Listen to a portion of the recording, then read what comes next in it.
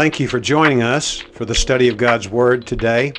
Grab a Bible and listen carefully as God will be speaking to us through His Word today.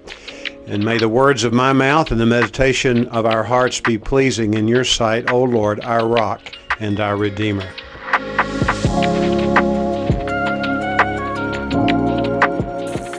When you open your bulletin today, I hope you notice the insert.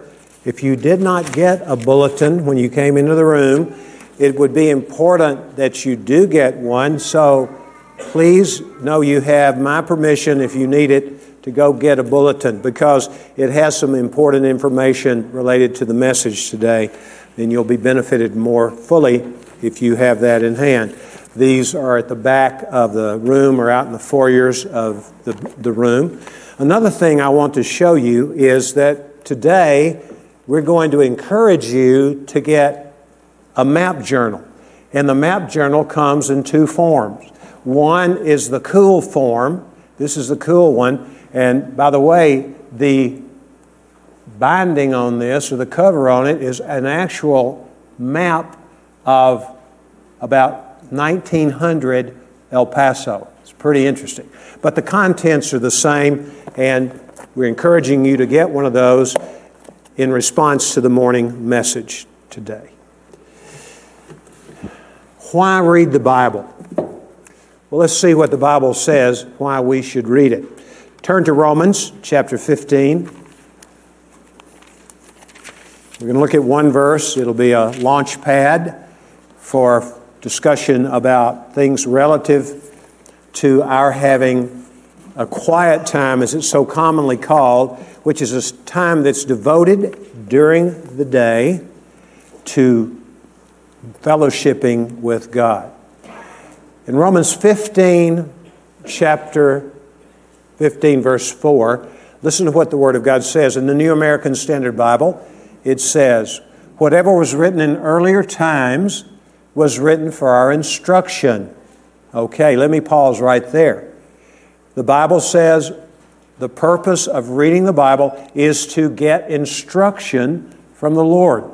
Someone has rather cleverly taken the word Bible and made an acronym out of it, and this is what they have said in the acronym: basic instructions before leaving earth. That's a good description of the Bible. It's not comprehensive, but it covers a lot of territory, doesn't it? So, if we want to learn about who God is and about what God has in mind for us to do, we have to read it in the Word of God. And by the way, the Word of God is a perfect book. That's its own testimony. But when you compare the manuscripts of the Old Testament, as we call it, and the New Testament, and compare other documents from antiquity, hands down, hundreds of times more reliable than any other document that historians, I'm talking about Ivy League historians and historians from the continent of Europe and all over the world, appeal to for understanding the history of the world. They never call into question the validity of those documents. But what we do know is, in the Bible, we have an incredibly impeccable Word from God. And so we get instructions from the Lord. We're wise if we listen to what He says to us in the Word. Look at Romans 15:4 again. "Whatever was written in earlier times was written for our instruction, so that through perseverance and the encouragement of the Scripture, we might have hope." Remember, when Paul writes these words, Paul is not elevating his writings to the level of Scripture. He's talking about what we know as the Old Testament. So all that is needed to be instructed, this is what the Word of God says. If we only had the Old Testament, we'd have plenty of instruction about who God is and how God wants us to live our lives. But aren't you glad we have the New Testament? I love both Testaments.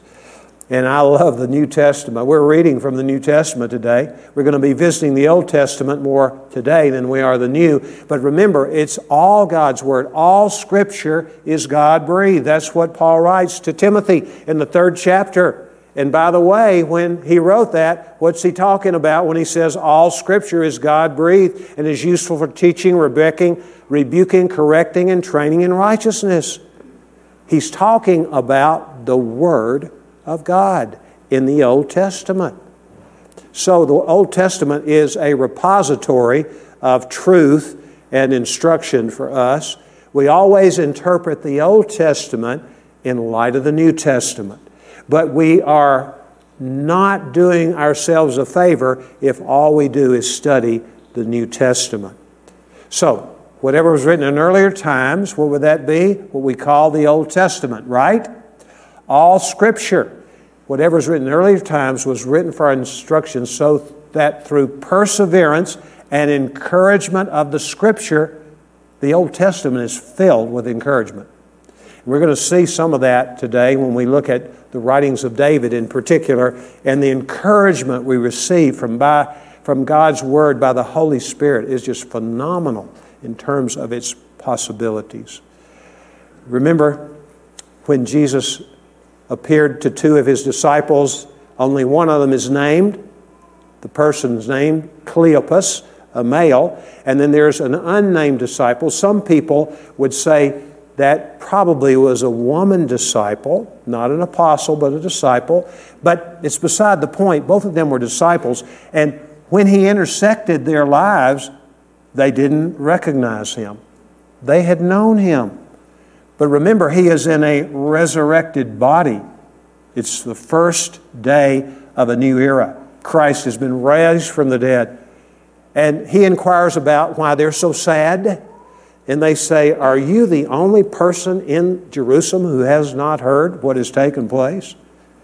Wow. Don't you know they regretted they said that after they had Christ reveal Himself to them. Jesus didn't scold them, though. He spent time with them. They had what we would call fellowship together. And then the Bible says that in the book of Luke 24, it says, beginning with Moses, that would be Genesis, Exodus, Leviticus, Numbers, Deuteronomy, and then going on into the Psalms, wow, and then on into the prophets, He began to show them the references to Himself, and probably in light of the resurrection being the major emphasis, and all of a sudden they recognized Him. And the Bible says after they recognized Him, what happened? He disappeared. Just like He had appeared, He left. And listen to what they said. I love this. They said, "Didn't our hearts burn within us when He was explaining the Scriptures to us?" What a teacher, Jesus. He is the master teacher. Has your heart ever burned within you when you read the Word of God? And it's something that is accessible to us who know the Lord Jesus Christ. And we get encouragement from the Word, don't we? We get instruction from God's Word. That's one reason why we read the Bible. But we also get encouragement from the Word. You need instruction today? You need not go any further than the Word of God.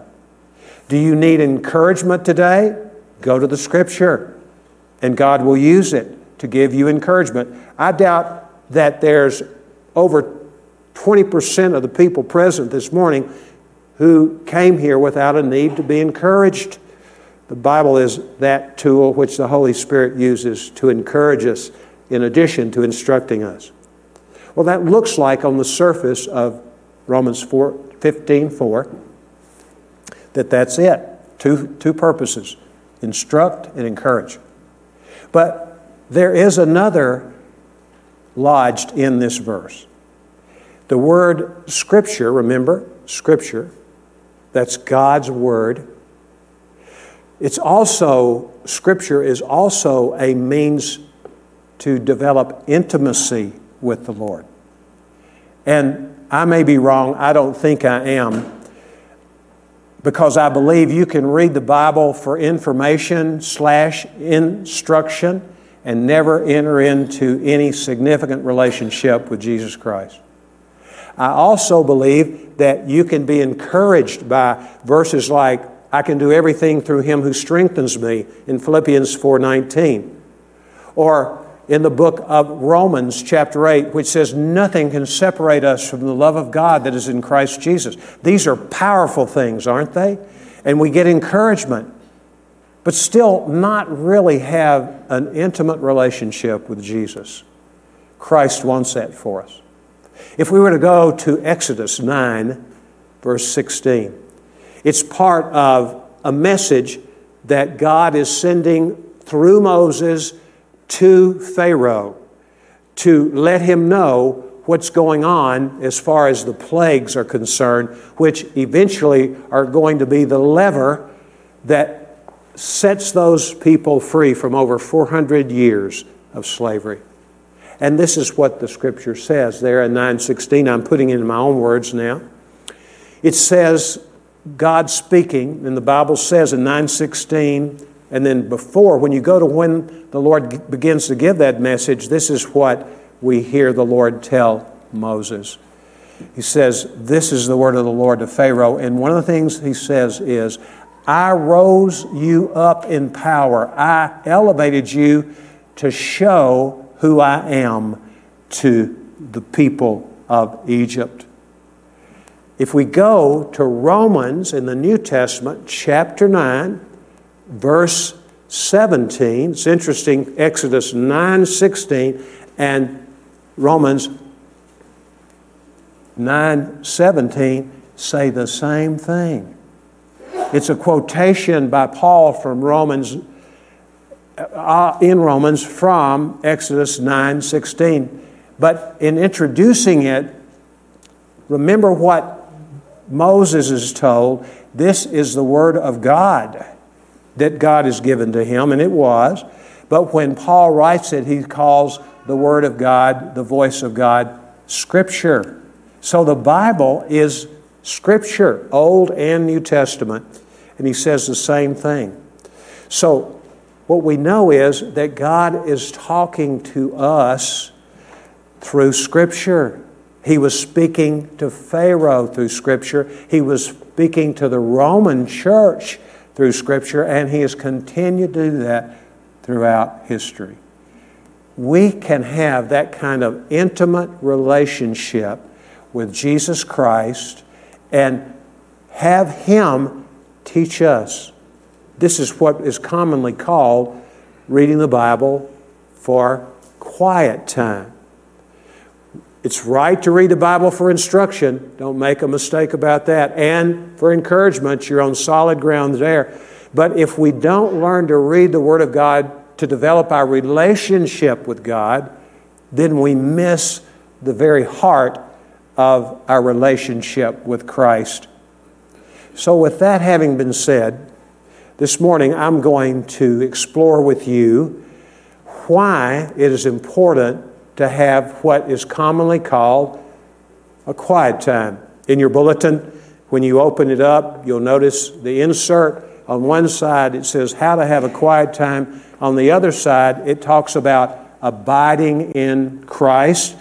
And it looks like something that could help you maybe, and I'll tell you how it might help you.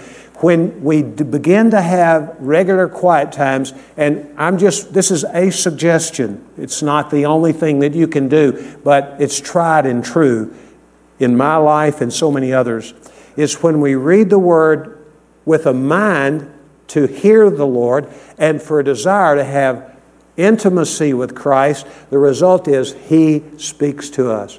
And sometimes as we read, we receive something from that day's reading that is applicable to our lives. Has that happened to you before?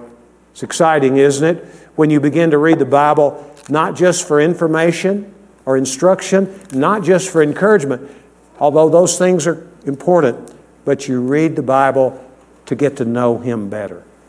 Why is that important? Why is it important to know the Lord better? Well, because of what Jesus says in John 17:3. This is eternal life, that they may know you, the only true God, and Jesus Christ, whom you have sent. This is Jesus talking to God the Father. If we're to know God, how important would that be? Extremely important, supremely important. Same with Jesus, because He is not simply the Son of God, He is God become man, in order to identify with us and make it possible for us to have a relationship with God. He is the way to God. There is no other way to God, the Bible teaches us very clearly. And when asked, show us the Father, and that would be enough for us, Jesus responded to the question that was raised by Philip with these words, have I been so long with you and you do not know me, Philip? He who has seen me has seen God the Father. So what we know is that the Scripture is given to us so we can know God the Father and God the Son and God the Holy Spirit. Jesus says in John chapter 5, verse 39, He's in a debate with the people who are the religious leaders, and they didn't like Him at all. And they say, they're questioning Him about the Scripture, and He said, you search the Scripture because you believe that in them you have eternal life, and you are right, because they bear witness of me. The Old Testament Scriptures, we've already seen in that conversation that Jesus had with the two pilgrims, the disciples on the road back to their hometown of Emmaus, downtrodden, disheartened by the death of Christ, and for all they knew, He had not raised from the dead. But what we do know is that God uses Scripture. Jesus used Scripture to reveal Himself and themselves to us. So what is the purpose of having a time alone with the Lord? Well, the purpose is to know God. That's it. That's the whole theme of the Bible. That we have the capacity, we as finite beings, have the capacity to have a relationship with an infinite God. That sounds absurd, doesn't it, to a point? But we know better, those of us who know the Lord. It's not a figment of our imaginations. It's a fact that when we submitted ourselves to the Lordship of Jesus and we confessed to Him that apart from Him we were lost, and He responded, wonder of wonders, miracle of miracles, He responded and He revealed Himself to us. We got to know Him. I was caused to want to look at the words in the Bible which from the original language translate into the word know or associated words in the New Testament. There are three primary words. The word which is in John 17:3, where Jesus says, this is eternal life, that they may know you, the only true God, and me, whom you have sent. That word is a word which means comes to know. In other words, it's a process of coming to know someone. And it speaks of a relationship, obviously, coming to know someone in a relationship. And not some sort of casual relationship, but a relationship that is one of intimacy. There's another word, not in the same word family of the first word, and this word is a word which means to know fully. It's possible, and it's desirable, and it's also intended by God the Father and the Holy Spirit and Jesus the Son, that we know them fully. The good news is we have eternity to get to know them. And we need to get a head start on eternity now. I guarantee you, you and I would be better off if we were interacting with things eternal more than things temporal. With regard to things temporal in our world, they offer virtually nothing but discouragement. Am I right? They offer no hope, no peace, no joy, but we know the Scripture is quite different. It's a repository of all those things and so many more. Words are not able to describe all the things that we have in God through Christ and in the Scripture. But what we do know is that we are called to know God. There's one other word in the New Testament that's translated know, and it's a word which is akin to the first word. It's just got a preposition attached to it. It's like a compound word. The Greek language has compound words just like ours. Makes sense. It came before ours, and a lot of the words in our language are derived finally from the words of Greek language. And this word means to know fully, just like the other word I mentioned, but it carries with it again the idea of coming into a relationship that keeps on budding and keeps on growing. This is the purpose for us having time alone with God. When you think of David, you probably think of many things, both positive and negative. But there is a profound statement that is made about David by different writers in the Old Testament and even the New Testament. He is described as a man after God's own heart. If I were asked by someone after what I've said so far, what would intimacy look like with God? I would say it would be becoming a woman or a man after God's heart like David. So the rest of the morning, what we're going to be looking at, with a few minor exceptions, will be things which he wrote under inspiration of the Holy Spirit of God. He was in collaboration, probably without knowing it, but nevertheless, God used him. God the Holy Spirit used him for this. And it's all about coming to know the Lord. When David stepped down from being king of Israel, he coronated, as it were, his son Solomon. And when he was introducing him to all the leaders of Israel, there were political leaders present. There were religious leaders present. There were social leaders, and there were economic leaders. And you would imagine that he would, in a speech to his son in front of all these people, talk about all those matters, military matters. But listen to what he said. He simply said, listen, know the God of your father. That's it. Know the God of your father.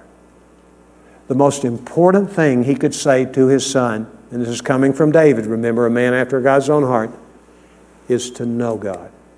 Do you know the most important thing that you and I can know in this life is knowing God? And God reveals himself to us through Jesus, definitely, but through the Scriptures.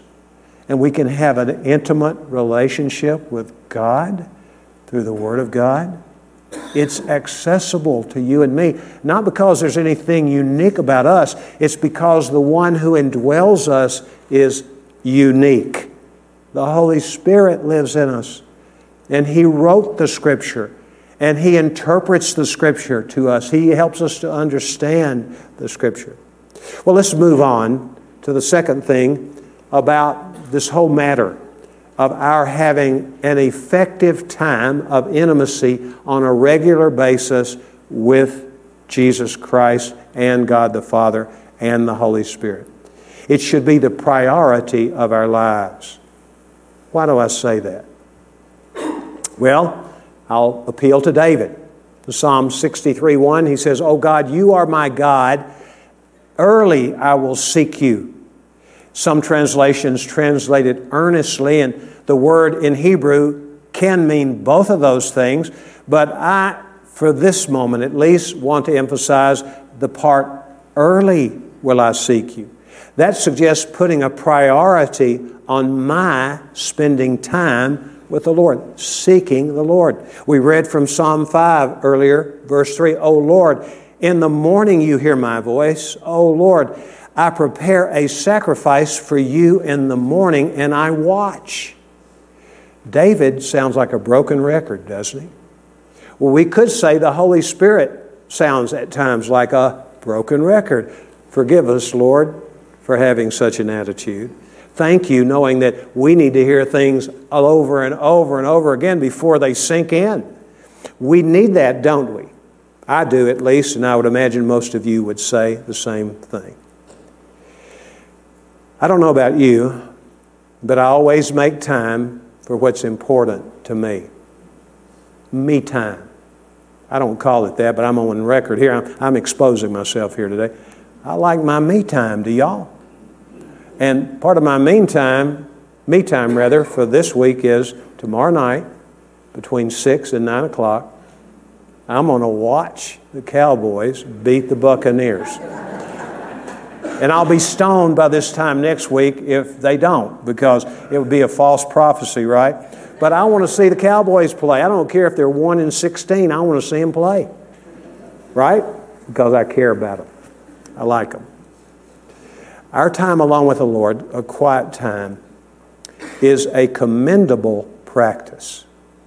It's to us what a deep sea diver's air hose is to him or her. It's our lifeline. The Bible describes itself as being word of life. Jesus was asking his apostles, because there was quite a disbanding of so-called disciples because of the hard teaching Jesus was giving to them. This is found in John chapter 6. And he looked at them and he said, "Are y'all going to leave too?" And then Peter, never at a loss for words, says, "Lord, to whom shall we go? You have the words of eternal life." By implication, you're the only one. And Peter was right at that point. So we need to depend on the Lord. The Bible says in Psalm 84:10, this is not a psalm of David, it's one of Asaph's psalms. It says, "Better is one day in your court than 1,000 elsewhere." Think about that ratio. 1,000 to 1. My spending one day or a portion of a day in relating to the Lord Jesus Christ is 1,000 times better than spending my time doing anything else. Would it surprise you to know that Christ wants your fellowship one-on-one? That's the way he operates, one-on-one. He wants that with you, and he wants you to meet him and be enriched by his person and by his teaching you as you meet with him in an intimate setting. So it's the priority of our lives. Everything else is secondary in my life to spending time alone, listening to God, meeting with Jesus. Well, what about the place? Can you have a quiet time anywhere? Well, some places are better than others, aren't there? They are. And sometimes it's hard to have a quiet time. There's so much noise and stuff going on. But I would say probably with the help of God, just about any place could be a place you could have relationship with him. But when we look at the life of Jesus, he's our mentor, he's our example that we're to follow, and he lives in us, and it would make sense he would lead us in this direction. In Mark chapter 1, verse 35, after an incredibly busy day of ministry, exhausting, a depleting day for Jesus. After all, Jesus got tired. Did you know Jesus got tired? He got worn out because he was a human being. He still is a human being. He didn't cease being human when he was raised from the dead. He has a glorified body. But what we do know is in Mark 1:35, after a day, when he had cast out many demons, he'd healed many people, he'd preached the gospel, he had cured people of other diseases, he was exhausted. He fell asleep. The Bible says the next day, early in the morning, he arose before dawn and there was still only darkness in the sky. He went away to a lonely place to spend time with the Father. Why? because he needed reviving in his own soul. He didn't cease being God. He had not sinned. But you may recall an instance, and there are perhaps others, in the Gospel of Luke, where Jesus is just gained. People are all around him, and his apostles are forming evidently like a shield around him so he doesn't get crushed by the crowd. And all of a sudden, in the middle of this large crowd, he says, "Who touched me?" And one of the apostles says, "Master, look at all the people around you. How can we tell you who touched you?" He said, "Someone touched me, and the reason I know that is power left me. I sensed it." So Jesus was depleted of power, and it was due to a woman who had been plagued by an issue of blood for over 10 years, and that made her a persona non grata, because she couldn't go to the synagogue, she couldn't go to the temple, she couldn't interact with her family members. To touch her would be to be one who was contaminated because of the constant flow of blood. And she had spent money to get doctors' help, and they couldn't help her. And then finally she touched the garment of Jesus. Boom. The flow of blood stopped. Jesus had a conversation with her. But Jesus needed to be revived. We read out of Psalm 19. Listen, remember what Jesus read just a little while ago? The 7th verse. "The law of the Lord is perfect, reviving the soul." If you look down at the last part of verse 8, "The commandment of the Lord is pure, enlightening the eyes." Reviving the soul. We need it. Jesus even needed it. He didn't need the enlightening of his eyes. We need that. And what are the gateways through which we pass to have that happen, to our souls being revived or our eyes spiritually being opened? The law of the Lord, Torah, that means teaching in its most basic meaning in the Hebrew language. The commandment of the Lord, that's the commandments, but all the 10 commandments plus others.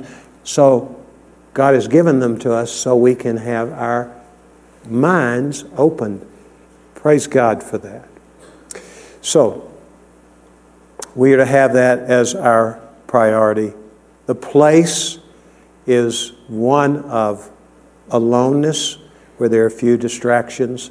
Jesus says in Matthew 6:6, he says, "Don't be like the Pharisees who love to practice their righteousness before people to be recognized by them. Rather, when it comes to praying like they do, they stand on street corners and just pray. What I want you to do is go to your personal room. Closet is the way the King James translates it, but it's a room and speaks of a small room. We don't know how small, but a room of privacy, and there pray." And so what that would suggest to us is that we commonly have a place we can go and not disturb anybody else and not be disturbed by anyone else. Do you have a place like that in your life where you can go and you can calm your soul down and have a great place to worship the Lord personally on a regular basis? Now, I don't know about you. I'm not going to ask for a show of hands. The earlier group, which is made up of older people as a rule than this group, quite a bit older, I thought I might get a hand come up in answer to this question. I said, how many of you here do not have a smartphone? You know, nobody raised their hand. One guy did, and I said, okay, we got one old timer here. It's Elia. But no, he said, I misunderstood. So, anyway, I know all of you have a cell phone, unless you're a child and your parents wisely have not let you have your own phone yet. But I want to ask you this question. When you lie down at night to go to sleep, I'm being transparent here. I have my phone right by my bedstand. And it's the only phone I own. And so if something happens that I need to know this is of an emergency nature or I have to get help, it's there. But what I find myself doing in the morning, and I mean, think about it. The first thing I do, no matter what time it is when I wake up, I reach for my phone. Anybody here besides me do that? You don't have to raise your hand. And it's not necessarily sinful to do that, but it can become sinful to me because of what I expose myself to. I think about what not David, but the psalmist in 119 says. He says, incline my heart to your testimony and not to bad things. Don't set any worthless thing before your eyes. And I'm not just talking about things that would be lurid. I'm not talking about that. But I want to read. I'm just going to look at one thing. Lord, I'm going to look at the top one, and then I'm going to have my quiet time. Before I know it, I've spent 30 minutes. And my mind is full of other things than it ought to be full of. And some things are kind of neutral, but they're worthless in the long run in my life. So, put your phone away somewhere where you can't even find it. I do that every day or two, actually. Not on purpose, it just happens. How long should your quiet time be? Well, here's a nebulous answer to a specific question. You can expect it from a preacher. Have enough time to forget time. In other words, don't schedule your time alone with the Lord so tightly that if you need to spend more time with Him, you don't have something you've promised to do or a place you promised to be that would press you right out of your time alone with the Lord and cheat you and Him of the fellowship that you would have had with Him. Remember when the children of Israel were in the wilderness wandering and they were hungry, a ton of people to feed. God fed them miraculously with a thing called manna. The word manna in Hebrew means what is it? They'd never seen it before. And when would the food come? In the morning it would come. And how much was each one given? One would think, because God is fair, that He would give the same amount to everybody. But that's not what the Bible says. It says that He gave to each one as much as that person needed. And like us, if we were to take this section and everybody in this section were asked the question, how much do you eat every day by calorie? And you knew what that was. There'd be different numbers, wouldn't there, in a group like this?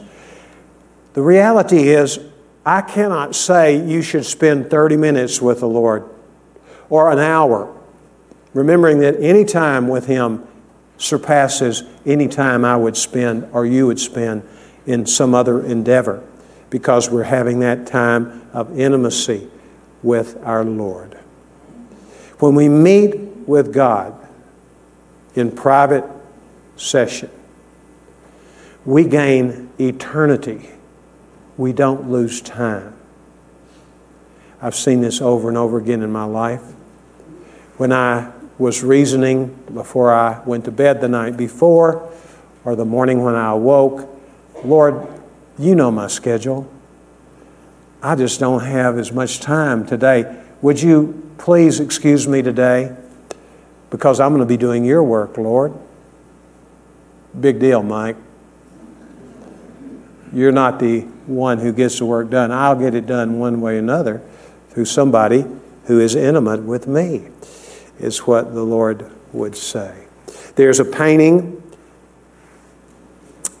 in Spain in a gallery, and it's a painting of a peon, as it were, a farmer's hired hand, and this man is plowing with a yoke of oxen. And what you see, and it's easy to interpret what's happened, the man gets halfway through the field, and all of a sudden, when you see the picture, this man is on his knees with his head head bowed and his arms stretched to heaven. In the background, there's a picture of a church building with a spire on it. And it's implied that there is a call to prayer that this man is responding to. And the rest of the artist's conception of that experience is that an angel comes down and has taken the reins of that yoke of oxen and has continued the plowing. And the title that the artist gave for this piece of art, No Time Lost. When you and I spend time alone with the Lord, it's gained, not lost.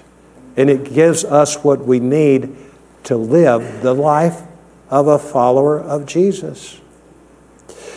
Let me talk about the helps.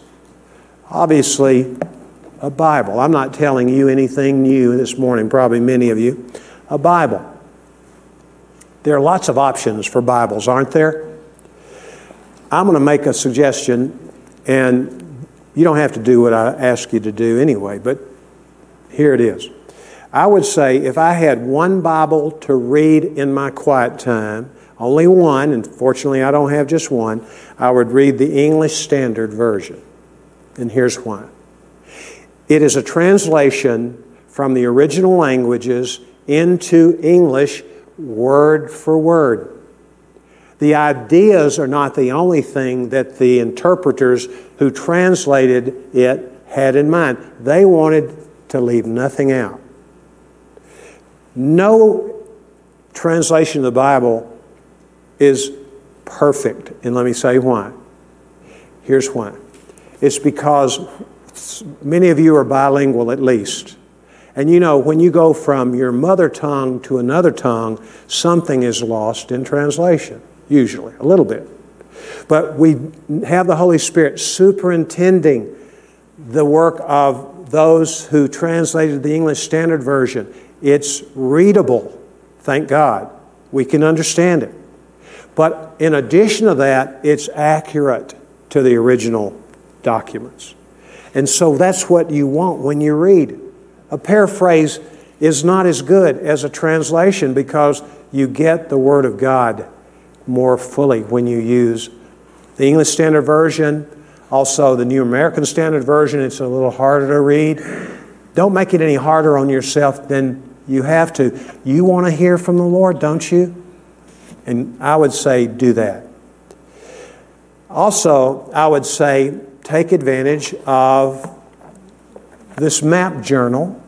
And I'm not going to go into all the details of explaining it. Some of you have used it, and some of you have decided not to continue to use it, so that's your prerogative. But if you've never used a journal like this, there's a reading schedule.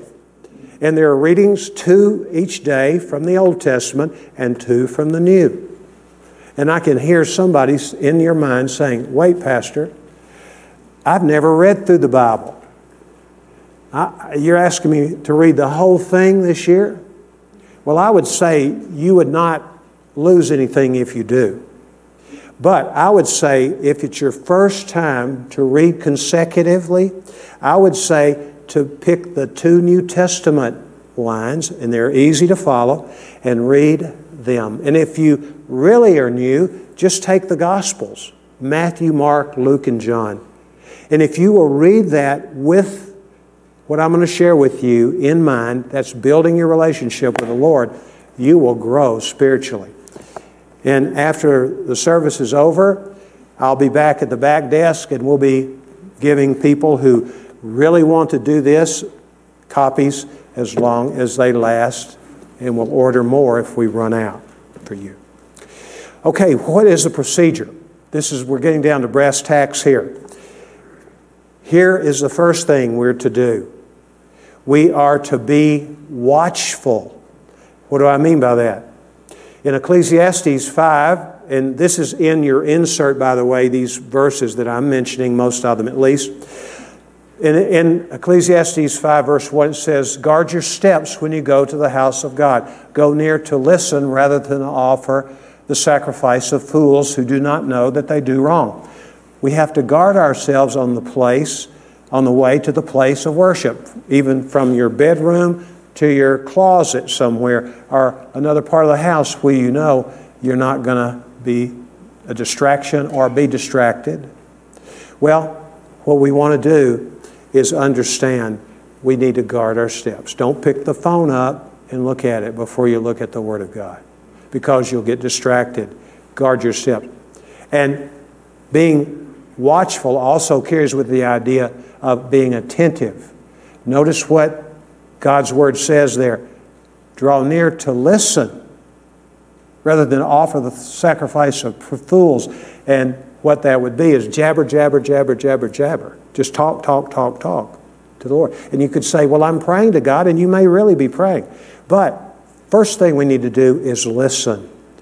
I hope you know that prayer is a dialogue. Did you know that?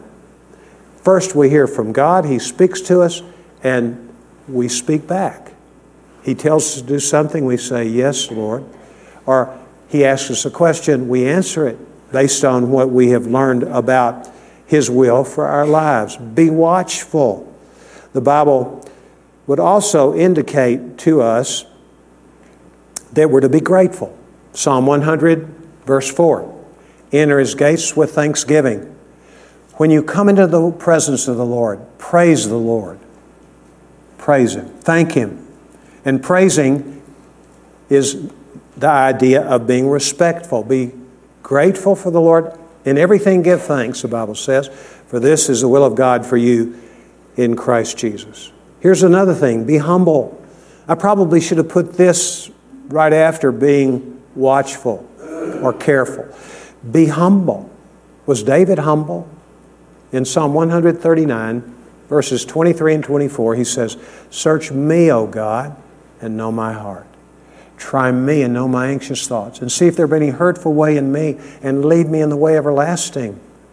That's humility, isn't it? And then in Psalm 143, 12, he says, I am your servant. He was not mistaken about who he was. He was the king of Israel, but he was the servant of the living God. Be teachable. David prays to God in the 86th Psalm, the 11th verse, teach me your way, O Lord, that I may walk in your truth. Wow. And God answers in Psalm 32:8. He says, I will instruct you and I will teach you, David, in the way you should go. I will counsel you with my eye upon you.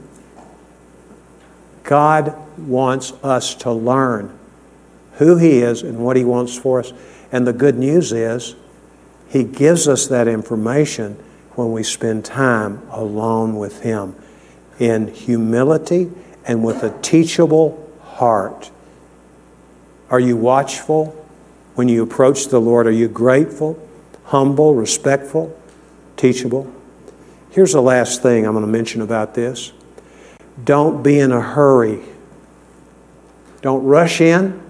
And here's what I have a tendency to do. I'm less likely to rush in than I am to rush out. I've got work to do, right? You do too. I got things to do. Don't rush out either. In Ecclesiastes 8:3, speaking about the relationship between a subject to an earthly king, this is what Solomon says, the what great wise man. He said to those who read that part of the Ecclesiastes, he says to them, don't be in a hurry to leave the presence of the king. So here again, I go back to where I started. Don't hem yourself in when it comes to your time alone. Give ample time. Some days you won't need more than 15 minutes or 20 minutes, and you still have 30 or 40 left. Well, thank God. But some days you'll need the whole time that you set aside, whatever that may be for you. You know the name Elijah. He's one of the two people in history who did not die. And Elijah is told by God, he lived in intimacy with God, and Jehovah God said to him, go hide yourself. And he had reason to, because the king of Israel was a mean man, and so was his wife, and they were out to get him. Go hide yourself. Then there came a time when God said, Go show yourself. In the next chapter, 1 Kings 17, hide yourself from Ahab, the wicked king, and his wife, Jezebel. In chapter 18, go show yourself to them. We get alone with the Lord. Now listen carefully. He wants time with us to pour into us and to prepare us, to encourage us. He wants that time with us. But He does not want us to just stay in a quiet time environment all the time. He wants us to take what He's taught and share it with others. We might not even know who that's going to be in a given day, but we go ahead and we do that. We're like David in that. I heard about a great teacher of the Bible, and after he had taught to a group who had never heard him teach, people were just dumbfounded. And one came up to him and said to him, he was wanting to know, "Sir, where did you get your education?" And he said, "At Mary's College." And the man looked at him rather puzzledly and said, "I don't think I've ever heard of that. Where is Mary's College located?" He said, "In Luke chapter 10, verses 38 through 42. It's a story when Jesus was invited to meal at the home of Martha, and Martha's little sister should have been out in the kitchen helping her, so Martha thought, but where was she? Seated at the feet of Jesus. And what was she doing? Was she jabbering? She was listening to Jesus, not saying a word, listening to Him. Martha finally had all she could take. She came out of the kitchen and scolded Jesus. "Why don't you tell my little sister to get in here and help? I've got all your men to feed." I'm reading between the lines a bit there. But Jesus says very sympathetically, He didn't scold her like she scolded Him. He said, "Martha, Martha, you are worried and bothered about many things." And by the way, the word translated things in the English text is the word ministries. She was ministering to Jesus, wasn't she? And His guys. Yes, she was.